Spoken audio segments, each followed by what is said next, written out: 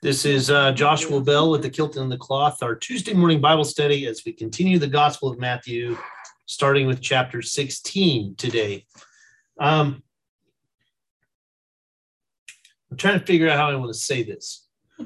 So last week was this moment of conversation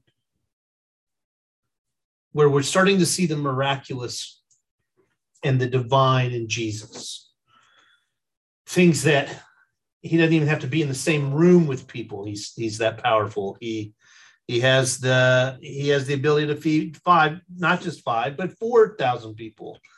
And there was some good discussion about how important that was, that as he's healing many people, he's healing them from a distance, he's also feeding them. And like we discussed, one of the things that is a new prevalent theory or discussion about Jesus is this idea that if Jesus is coming to take over the empire, then he has to take over the empire, but he doesn't have to do it in the ways of humans, but in the ways of God. And God takes care of all of your basic needs. I think I said something to the effect of, or maybe not have, but the interesting thing about children is as you work with them, you find out that there's a difference between the understanding of right and privilege. You have the right to have a roof over your head. You have the right to have food. You have the right to have clothes. Those are your basic needs. That's kind of where this whole thing comes up. It's a privilege to have a cell phone, right? Or glasses. Yeah, like for real, like glasses, or fancy tennis shoes or whatever. Those are privileges. What Jesus is focusing in on specifically, and the Gospel of Matthew writer, is these are the basic needs of the people, and they are starving. So he doesn't just feed 5. He also feeds another 4. They're sick. They're living in awful environments. He cures the illness. They are separated from the kingdom of God. He even heals them from a distance. And then they want you to understand, Matthew specifically, he wants to bring you back to Torah. None of the other Gospels, by the way, this is where I was going. None of the other Gospels talk about the things that defile you against Torah. Matthew only does this because he wants you to have this Torah-based connection to God through Jesus Christ. Luke, Mark will talk about Torah. They'll discuss it, but they will not talk about how, if you're not living Torah-based lives, you can't be a follower of Christ. John, the Gospel of John, will not even focus in on this. The conversation about John is completely different at that point. So Dr. Carter, as I was interesting in the fact that Matthew wasn't read first. Right. Yeah, like that's the great statement. So chronologically, the fact that Matthew was written later, you could see that there's more of an intent of creating a community. My favorite part about this is if you study the Bible this way versus the way we could preach it, you start to see how the Christian community really began. And you can see the struggles that they have in the same way that churches have struggles today. At some point or another, you are feeding the masses that are full.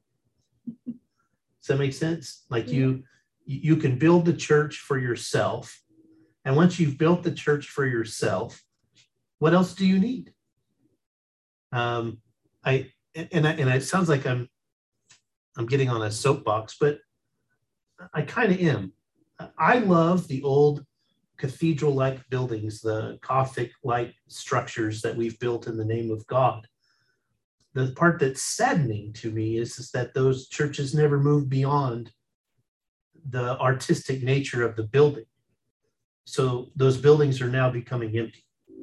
And you have 4 people that attend church on Sunday and say, look at all the great things that we did in the name of God. And yet it's 4 people.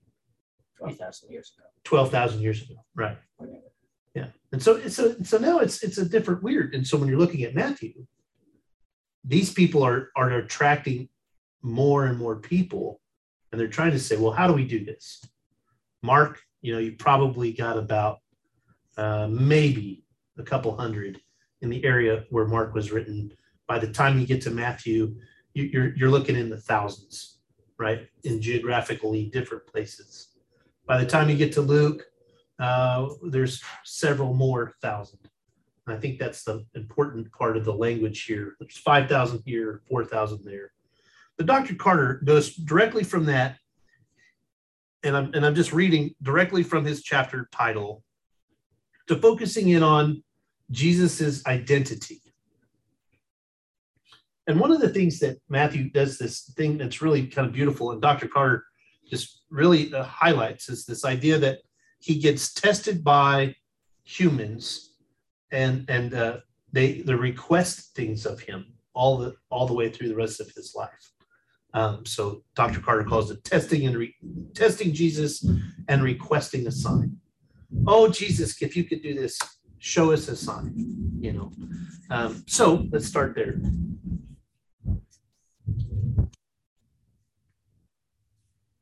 The Pharisees and Sadducees came into that, and to test Jesus, they asked him to show them a sign from heaven. He answered, when it is evening, you say it will be fair weather, for the sky is red. And in the morning, it will be a stormy day, for the sky is red and threatening. You know how to interpret the appearance of the sky, but you cannot interpret the sign of the times. An evil and adulterous generation asks for a sign, but no sign will be given to it except the sign of Jonah. Then he left them and went away. Dr. Carter doesn't say this, but I kind of look at this as he has a temper tantrum and walks off. Yeah. And the sign of Jonah. What do you think that means? 3 days in the belly of the whale, that's what we usually say. That's what we usually say. I was going to say, going to be devoured. I mean, the fish came up and, nabbed Jonah and lived in the belly of the whale, but, kind of devoured him, so to speak. Okay, so, whatever. It's pretty obvious he wasn't going to Nineveh. That's definitely right. Yeah, I'm going to show you you are. It kind of makes me feel like something's going to happen to the Roman Empire, that they're going to be devoured. That's a very good assumption. Also, Dr. Carter would say something to the effect of the sign of Jonah is that he actually dies. Like Jonah physically dies, not by his own hand, but by the hand of his stupidity, right? Like, did they just list? The story about Jonah, which we don't really highlight, is the end of his life, where he is having a temper tantrum and sits outside of Nineveh while everything goes well. And he eventually dies outside of Nineveh while everything's going good to all of those that follow the teaching of God. Jonah dies away from them. He's not a part of them. And it's a weird story, because we always talk about the really important parts in being devoured by big fish. He has all of these experiences. He has this huge argument with the people, and they repent. And he goes and sits outside and pouts. Because he didn't want them to. He wanted them to be destroyed. That's exactly right.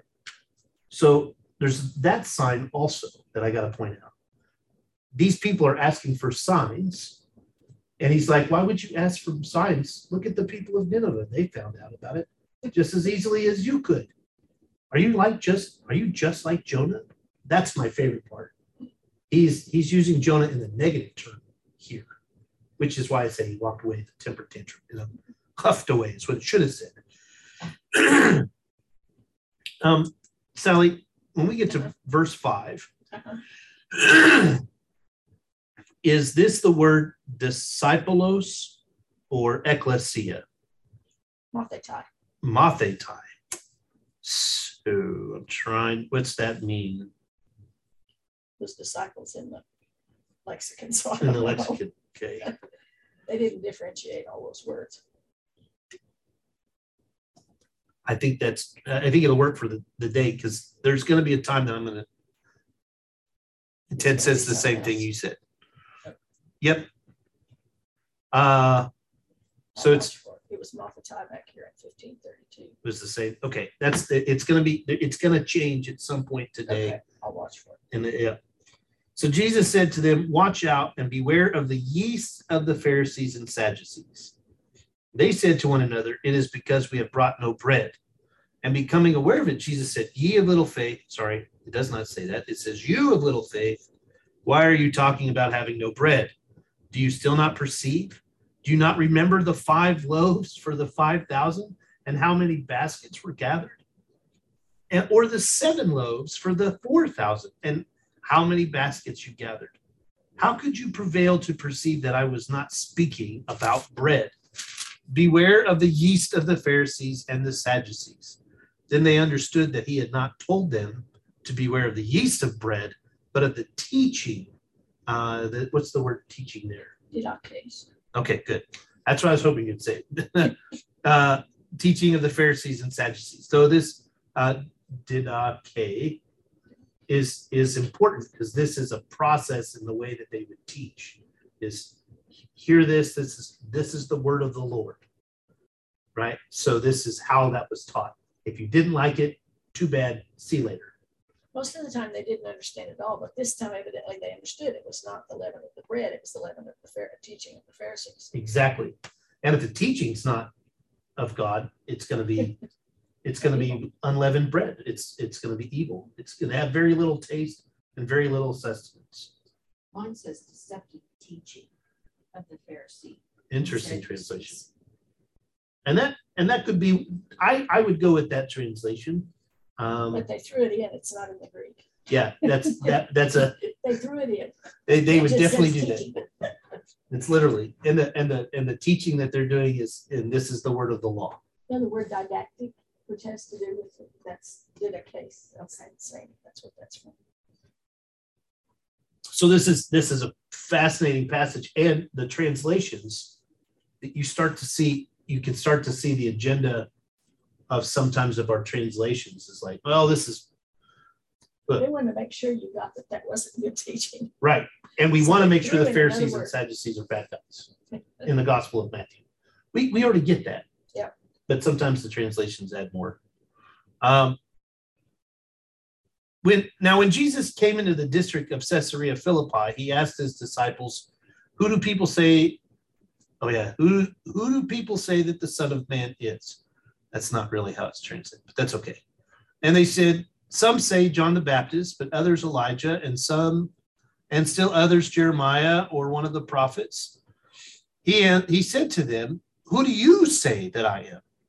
Simon Peter said, you are the Messiah, or it should be like the Christos. Okay, good. Christos, the Son of the living God. And Jesus answered him, blessed are you, Simon, son of Jonah. For flesh and blood has not revealed this to you, but my Father in heaven. And I tell you, you are Peter, or Petros, or Petra. And on this rock, Petros, and on this Petra, right? Okay. I will build my church, and the gates of Hades. Is that Gehenna? I do. Oh, no, that's Hades. Will not prevail against it. And I will give you the keys of the kingdom of heaven. And whatever you bind on earth will be bound in heaven. And whatever you loose on earth will be loosed in heaven. Then he sternly ordered the disciples to not tell anyone that he was the Messiah. So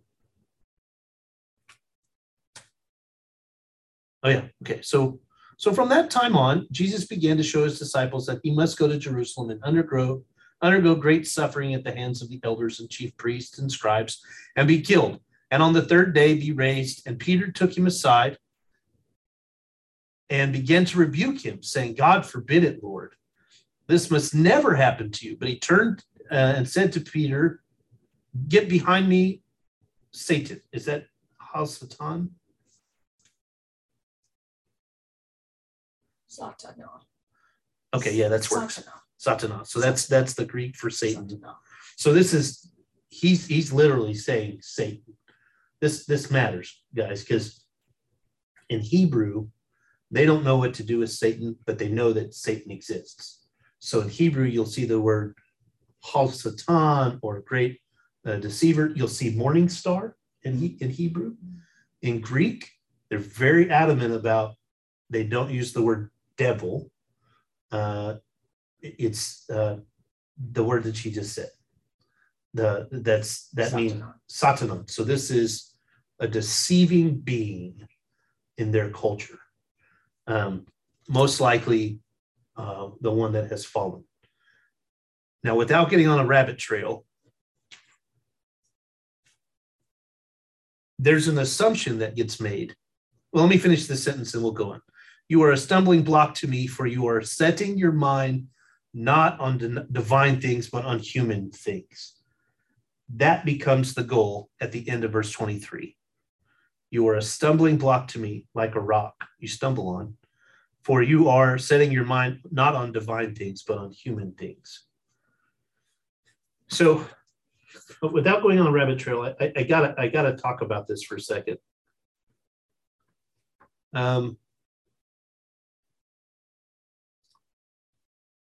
Since the beginning of Christianity, there's always been the discussion of heaven and hell. There just has. How does it work? Oh yeah, Ted wrote, I have heard some interpret it as, Peter, you are doing me as much good as Satan. That's a really good translation. You definitely got that at school. Yeah, Satan is a hard thing for them to figure out what to do with.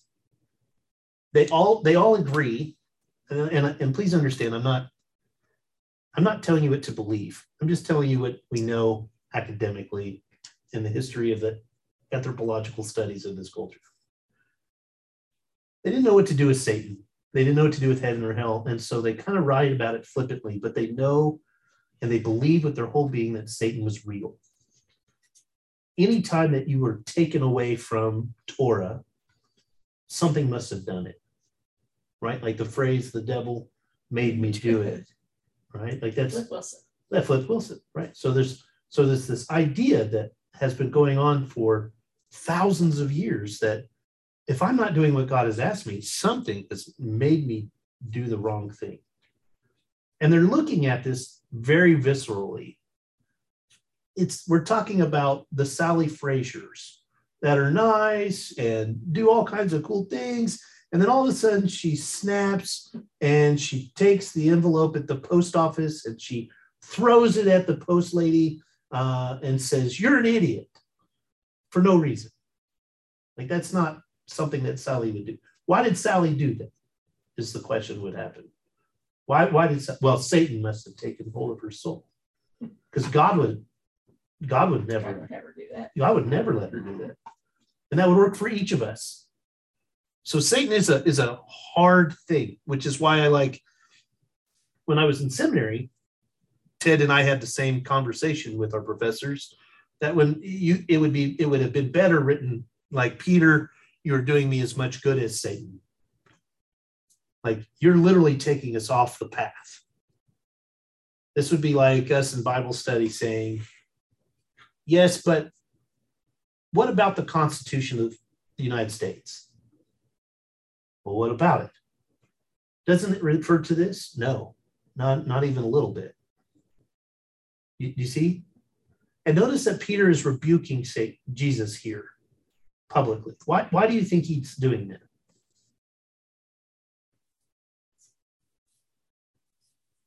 It messes up his idea. God's not going to establish a kingdom if he's going to get killed. Exactly. And the devil made him do it. And the devil made him do it. I mean, somebody had to do it in public, and so Peter did it because the devil made him. And it's only the people that mean the most to us. Otherwise, we wouldn't care. Exactly.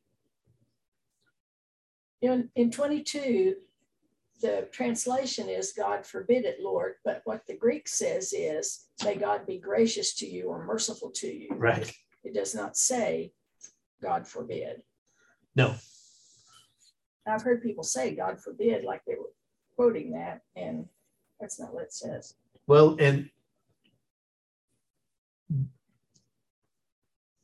no one ever asks God, how do I say this? Again, in the Hebrew culture,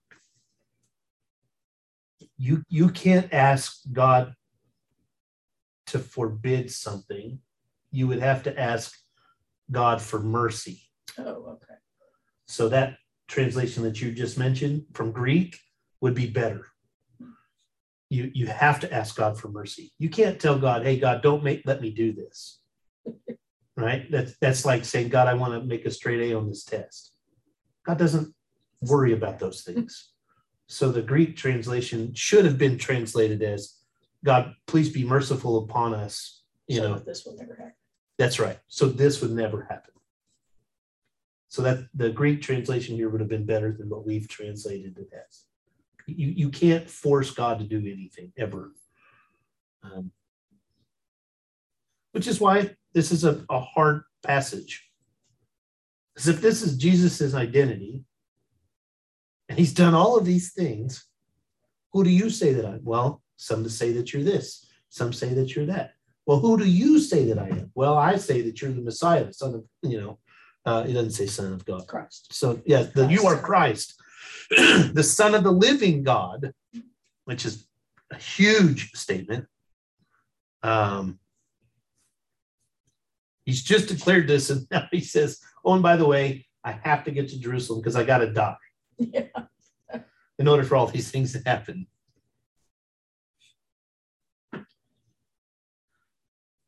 Just hold this in your head for just a second, because we're going to get to a weird place. As if this wasn't weird enough. As if we weren't. Then Jesus told his disciples, if any want to become my followers, let them deny themselves and take up their cross and follow me. For those who want to save their life will lose it, and those who lose their life will, for my sake, will find it. For whatever it will profit them if they gain the whole world, but forfeit their life. Now the translation is soul. Yeah, I was going to say it's not life, it's soul. And that's a very well thought out process at this point. Or what will they give in return for their life? For the Son of Man, for the return for their soul. For the Son of Man is to come with his, is it angeloi? Lord, it's doxe. Oh, so the doxology. This is the host of angels. Glory. Yeah, nice. In the glory of his Father, and then he will repay everyone for what has been done. Truly, I tell you, there are some standing here who will not taste death before they see the Son of Man coming in his kingdom.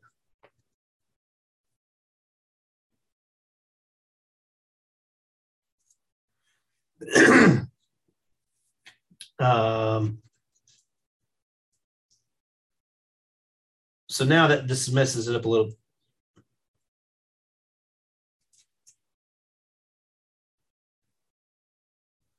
How does that change anything that we've read? Just makes me feel like I'm in Willy Wonka's chocolate factory. I don't know which piece of candy to eat.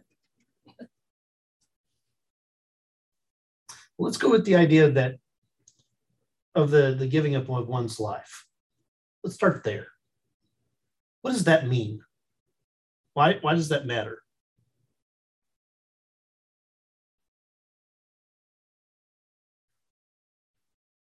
If you have a new empire, you got to have an army.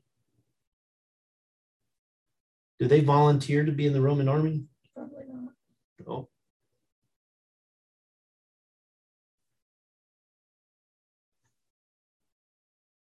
The cross is a big deal. It's a humiliating death by the empire.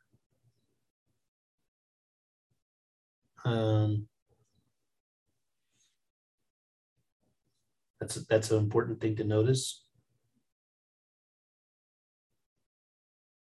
Well, he must deny himself. I mean, you really have to give your whole self to following Christ, not just what you want, not what you think's good, because he's going to know what's good and bad in you anyway. The Father does. But you really have to give everything. You can't pick and choose. You have to let him lead. Ah, good. You have to let God lead. You can't pick and choose, so God's got to be in control of that.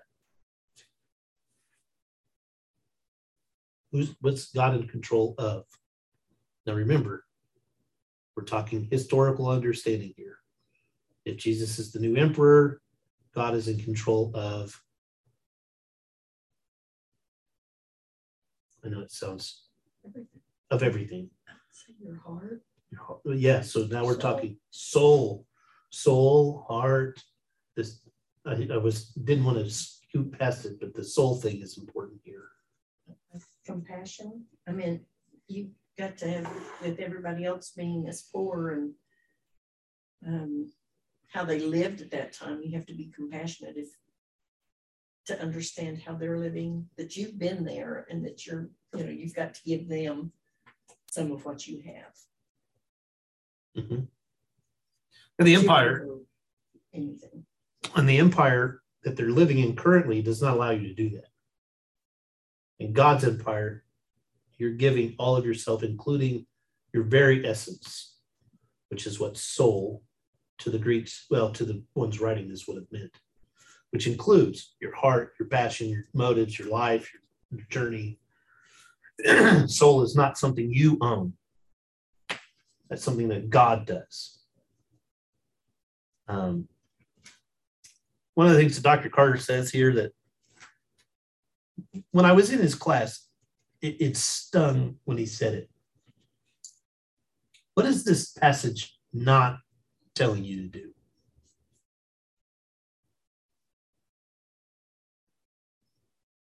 Think only of yourself.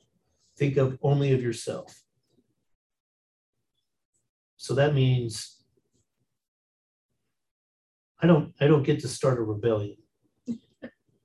Make sense? I don't get to stand up against the empire by myself. I got to think about my neighbor. I mean, that makes it almost like everybody else comes first. Exactly. This is hard. What stung when Dr. Carter said this was, this is not, and he wrote it down in this one. I remember as we were having this conversation, I just kind of looked ahead. He says, saving one's life means not confronting the injustice of the present, but settling for safe self-interest, To lose one's life is to embrace the alternative practices and community that embody God's empire. Read that one again. Right. To lose one's life is to embrace the alternative practices and community that embody God's empire. In other words, alternative practices from Jesus's world are filled with non-violence, where everybody's fed because we all take care of each other. There's no hierarchical structure except Jesus is in charge. Pilate's not involved. Sadducees and Pharisees are not involved. In other words, what stung, and I don't know if I agree with him 100%, but it means that I keep my head low, I take care of my neighbor, and eventually God will take over. That's what he tried to say. I don't get that from this passage, but that's what he said. And so I have to say that because, we're using his commentary, but the things that he doesn't do are fascinating. Is he speaking against slavery here? You're going to take care of your neighbor. You're not going to have them be slaves to you. And Jesus is pretty adamant about what you should and shouldn't do.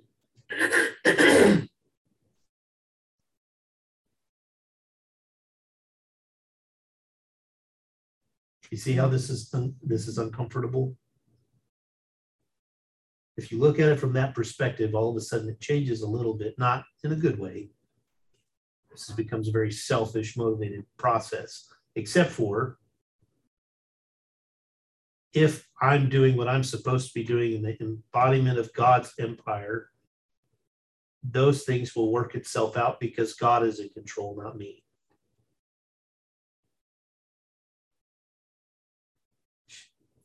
And that's why I have a problem with this. So in the 20th century, in the 19th century, did we stay quiet when we saw injustices? As I'm speaking to a room full of women and Ted. Did you all have the opportunity in the 19th century? in 19th and 20th centuries? Did you have the ability to vote? Did you have the ability to have your own jobs? Yeah. You do now because somebody fought for it. So you see why I have a problem. This is where it doesn't necessarily translate, but then it does. You know, you could go anthropologically with this all day long, but this has led people to say, this is the cross I choose to die on. The aspect of injustice that I see in humanity. We don't live in a Roman Empire. So we got to do better. You see? I'm not trying to think meta, but I am. It's a big thought metaphysically. This passage of scripture has used more for the aspect of injustice than any other passage in the Bible. We say it all the time. This is the cross I choose to die on, and it's used here. But Dr. Clutter is saying in the first century that it's the opposite way that would have been used. So I need to push pause on the recording for just a second. Sorry. You can't avoid the soul conversation on a Bible study. Do we, as a church, spend that much time about it? Because I can't say that I wake up in the morning and say, okay, so, you know. Why not? No, I'm being sincere. Like, why do we not do that? I mean, I kind of said it in the middle of my rant, my little soapbox statement. Why do we not, as a church, or Christians in general, why do we not talk about souls?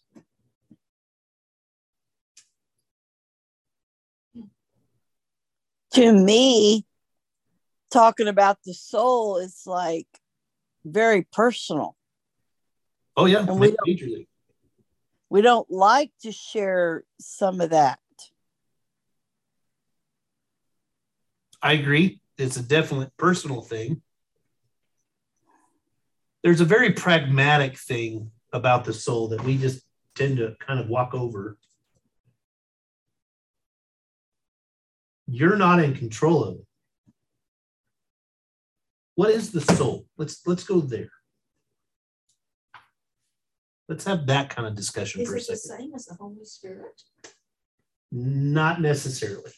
Holy Spirit is something that God has given to you to guide you. I like to refer to it as the Jiminy Cricket of God. Okay. Right? This is who you are. This is what you're good at. Do it to it for the glory of God. So that's a gift. It's not something that soul can be a part of the Holy Spirit, but not necessarily. Okay, we can go there. I'm being sincere because this is a problem. What else? What else do we know about the soul?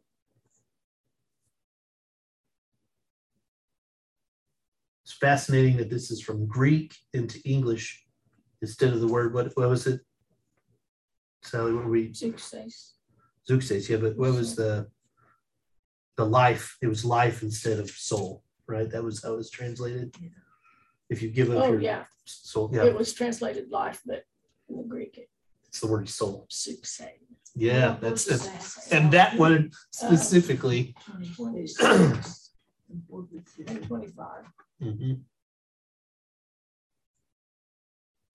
Dr. Cart's not going to spend time on this because this is a theological debate, not a historical one. What is a soul? Let's just start there. Oh, Ted says, if you are poor, your soul is your one possession that can't be taken away by the empire. That'll preach, Ted. Good. But what is your soul?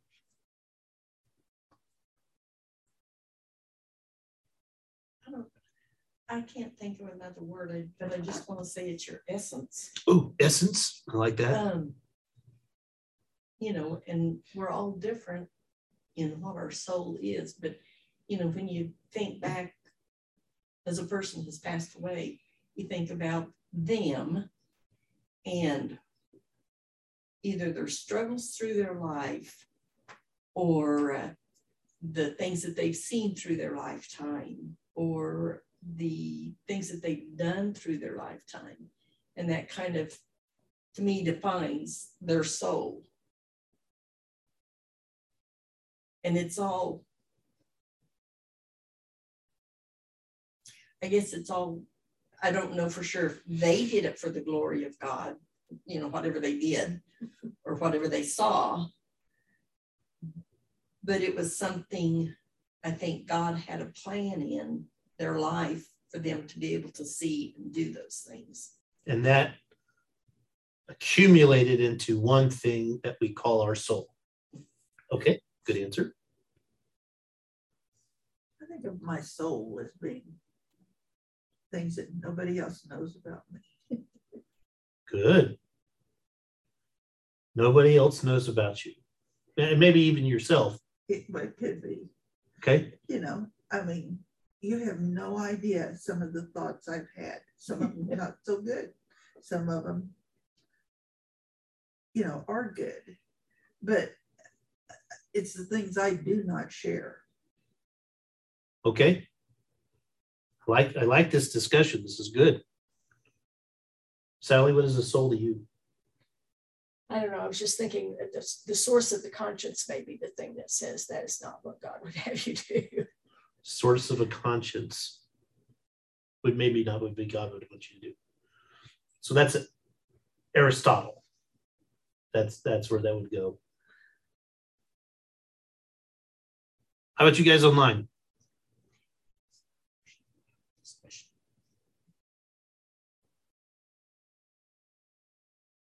What is your soul?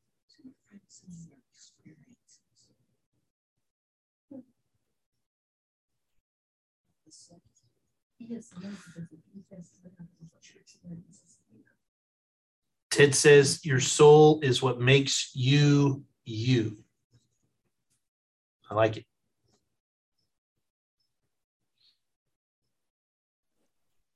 I was thinking it's your well-being.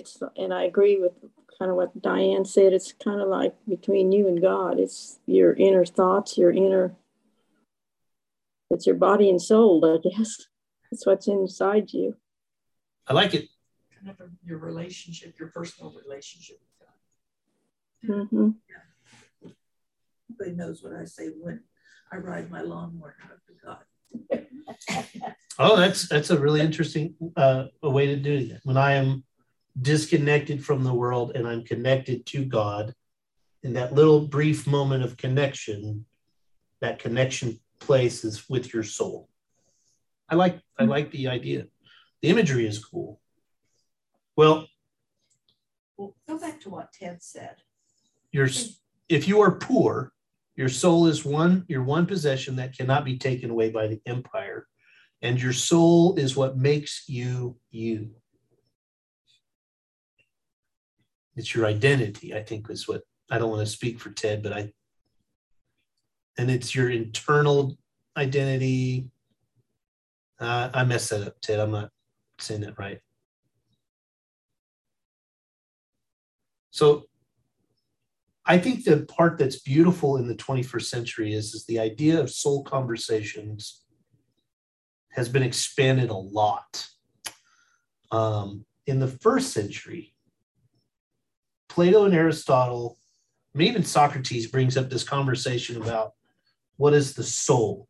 There happens to be a podcast with Dr. Bond and Joshua Bell specifically discussing the difference between philosophical soul and a Christian-based understanding of soul with a little bit of Hebrew soul intermingled. So I'm going to give you just a brief, I mean, literally brief, because this could take all day. Plato, Aristotle, Socrates, they all recognize that there's a piece of us, it's an essence, bits and pieces of what makes us unique to a divine being, whether it's God, whether it's the multiple gods that end up everybody worshiping, that connects us to that divine being, however that works. Christianity starts to change this idea, because what happens is, it's in the middle of Plato and Aristotle's discussion about the soul. The Hebrew culture, on the other hand, believes that the soul is the ruach of the human being. That essence is what God, that life-giving essence, that's what makes you unique. That ruach is for their terminology, would be soul. Living, breathing, conscious body. Living, breathing, conscious body. That sounds like Aristotle. I just, I hadn't thought about it, so I looked up soul in here, and then it says, what is the difference between a soul and a spirit? The soul definition, soul is our humanity that makes us feel emotions. Nice. The spirit is our deeper connection with the Lord when we believe in God. And that is a definitely good definition. That's a Christian-based one. Yes, it says it is. So what happens is, from the Hebrew culture, when you get to the Gospel of Matthew and they start using this soul word, they are now changing ruach to pneuma, that soul is that essence of you, and it travels to heaven. And your physical body stays here. That's a new idea. For us, it's something that we've always grown up with. But this soul, this essence that is us, travels to be with God. And that's where the language comes. I go to prepare a place with many rooms. Why? What difference would that make? Well, your soul's got to go someplace. Make sense? So by the time Matthew is working through this, if you're giving of your entire being, your soul will be connected with God after death through Jesus Christ. Does that make sense?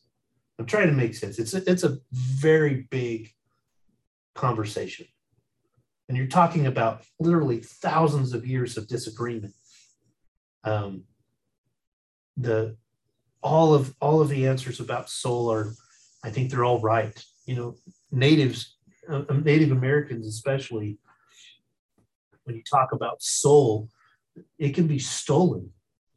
Like there was a time in a culture where you couldn't take pictures of Native Americans because you would literally take their essence with you and put it on something that they had no control over. That was a real thing. Muhammad, in the Quran, there is no image of Muhammad in the Muslim world. Why? Because his soul went on to be with God, or Allah. And so therefore, there's no need to make images of him, because you're not supposed to worship Muhammad. Now, the world has got that misinterpreted, but you don't worship Muhammad, you worship Allah. In the Jewish faith, when you talk about God, there's no images of Abraham, right? Or Elijah. Why? Because, well, they've moved away from this plane to the other. We don't need images of that. So then why would it be so important for us to have images of Christ? Well, he's not here. He was the physical embodiment of God. Your image is important to God. So the images of Christ are designed for the Christians to show a physical connection to something that's divine. The only one. Now, Buddha is, just since we're going through this, it's a whole different thing.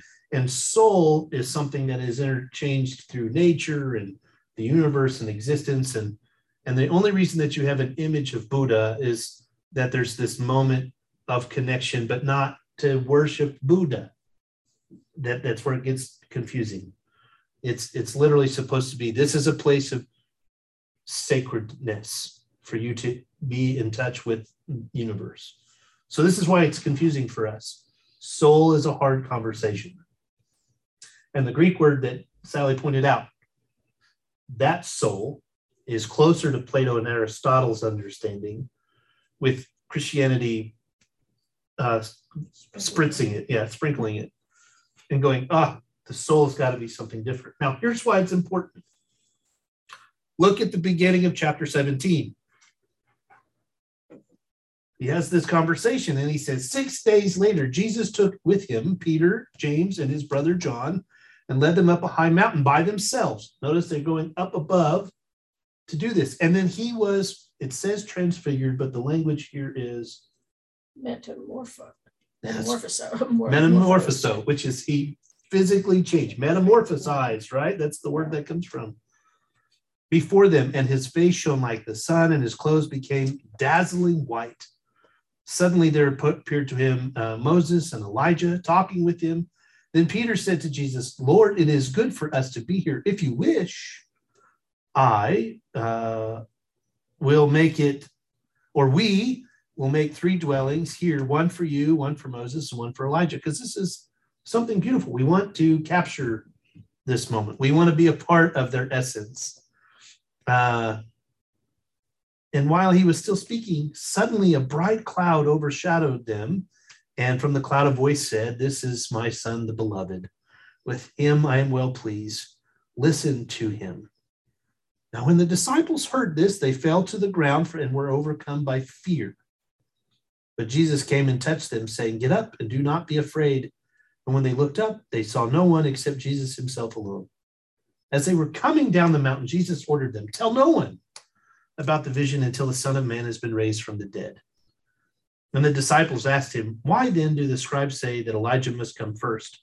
He replied, Elijah is indeed coming and will restore all things. But I tell you that Elijah has already come. And they did not recognize him, but they did to him whatever they pleased. So also the Son of Man is about to suffer at their hands. And then the disciples understood that he was speaking to them about John the Baptist. So why does that matter to soul? Jesus physically changed in front of them to prove that he was not like them.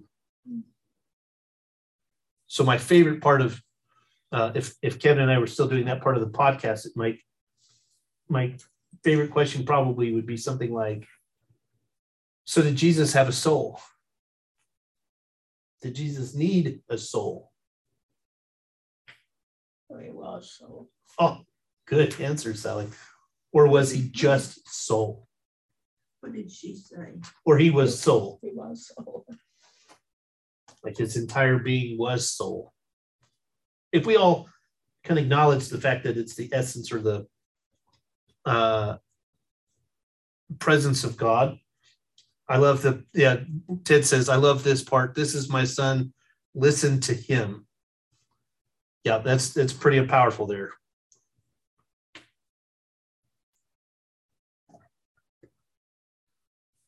This is this soul conversation that is now transfigured.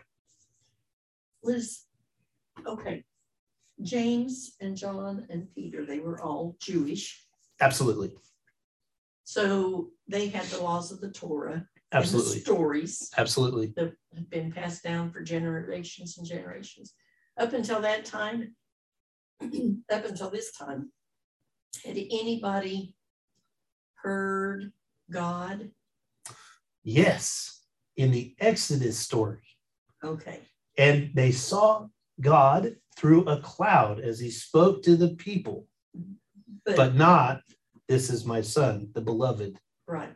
But no modern day. That's right. These people, nobody had ever heard or really seen anything of God. Nope. And do you think, my question is do you think God was, or all-knowing God, knowing what's coming, knew that there was going to be doubt that Jesus was his son and that we really need to listen to him, what he tells us? Do you think that part of this was God saying, showing them? Yeah. Sometimes you have to have proof. Yeah, and I think Matthew is trying to say there was this event that took place with Peter, James, and John that we weren't supposed to tell about until now. And here's your proof. Like it's not an afterthought. There was this one time we weren't allowed to talk about it while Jesus was alive. And now that he is dead and rose into heaven and all the world has changed, we have to tell you this story. there's an urgency to the language here. It's very short, very sweet, straight to the point, very exact in the language of how they describe what takes place. The people are named, right? And then there's a direct correlation to the story of John the Baptist. What do we do with John the Baptist? You know, like, how's that supposed to work? Well, Matthew puts a bow on it. John the Baptist's death was not in vain. He was supposed to have come and died. There's an interesting dialogue that takes place with this whole thing. That we don't know because we weren't there. Oh yeah, I love how Ted says it. Sometimes we withhold information and save it for the right time for maximum impact. And I think that's exactly what the Matthew writer is saying here. That we're saving that for that exact moment. There's a struggle here also with the building of the tents. In the Jewish faith, there are shrines, for lack of a better phrase. I don't want to call them shrines, that are left in the names of people, like you go like churches, schools. For example, you go to, I've already told you guys this 100 times, but in Hebron, there's a mosque that has the tomb of Abraham, Isaac, Sarah, Leah, Rachel, all in the same place. That Jews and Muslims all get to use, and Christians all walk in there together. And we acknowledge that that's probably where Abraham was buried. That's how I say that. Yeah. Because we won't know, because nobody will go in that cave. I mean, like for real, like even today, and I'm going to sound pretentious, but there's a superstition that you're not going to come out of there because it's a holy place. Like there's been stories of people that have climbed into the cave to see if the bones are still there, and that they weren't stolen in all of the many wars that took place, and that they came down, and then shortly after that they got sick and died because they were in the presence of the divine and they were not invited there, right? That is something that we're seeing in this passage as well. This is holy ground. We need to sanctify it, which is fascinating to me because, again, when you go to Israel and Palestine, there's the church of the feeding of the 5,000, and literally down the road is the church of the feeding of the 4,000. And one in the Byzantine tiles on the floor has 5 loaves, and the other one has 7 loaves. You know, like it's fascinating. Or 2 loaves here and 5 fish here, and you're like, where did that sort? Well, that's Coptic, and you know they knew that better than you. And then, like even in my chalice and paten that I brought back from Jerusalem, in the image there's 4 loaves of bread instead of 5. And you're like, well, where's the 5th loaf? And they're like, well, that's Jesus, duh. And you're like, oh, I never would have put that together. He's the bread of life, they would say to you. And you go, well, I feel like an idiot. You know, like that's kind of awesome. That story. Yeah, so I forgot about that idea. Jesus is the bread of life, and we believe that. So here, this is, they're struggling with their own faith traditions. They're struggling with their own understanding of soul, and they're also understanding that in the midst of this, Jesus's identity is different than humans. Now, before I end this, I want us to make sure we remember that Matthew, Mark, and Luke struggle with Jesus's identity. Is he the Son of Man? Which would be the same name that the Caesars use for the people of the empire. Is he the Son of God? Not plural, but singular, which is the name that the Jews would have used if he was truly the Mashiach. Is he divine, or is he human, or is he both? Matthew, Mark, and Luke all struggle with this. By the time we get to the Gospel of John, theoretically, they've worked out a lot of those. What do we do with this language? You're seeing it fleshed out here in the Gospel of Matthew, and it looks very different than the other synoptics. Shows he has no limits. And he has no limits. Okay. I think I'm going to push pause there or stop the recording for today, and we will pick up at chapter 17, verse 14 for next week.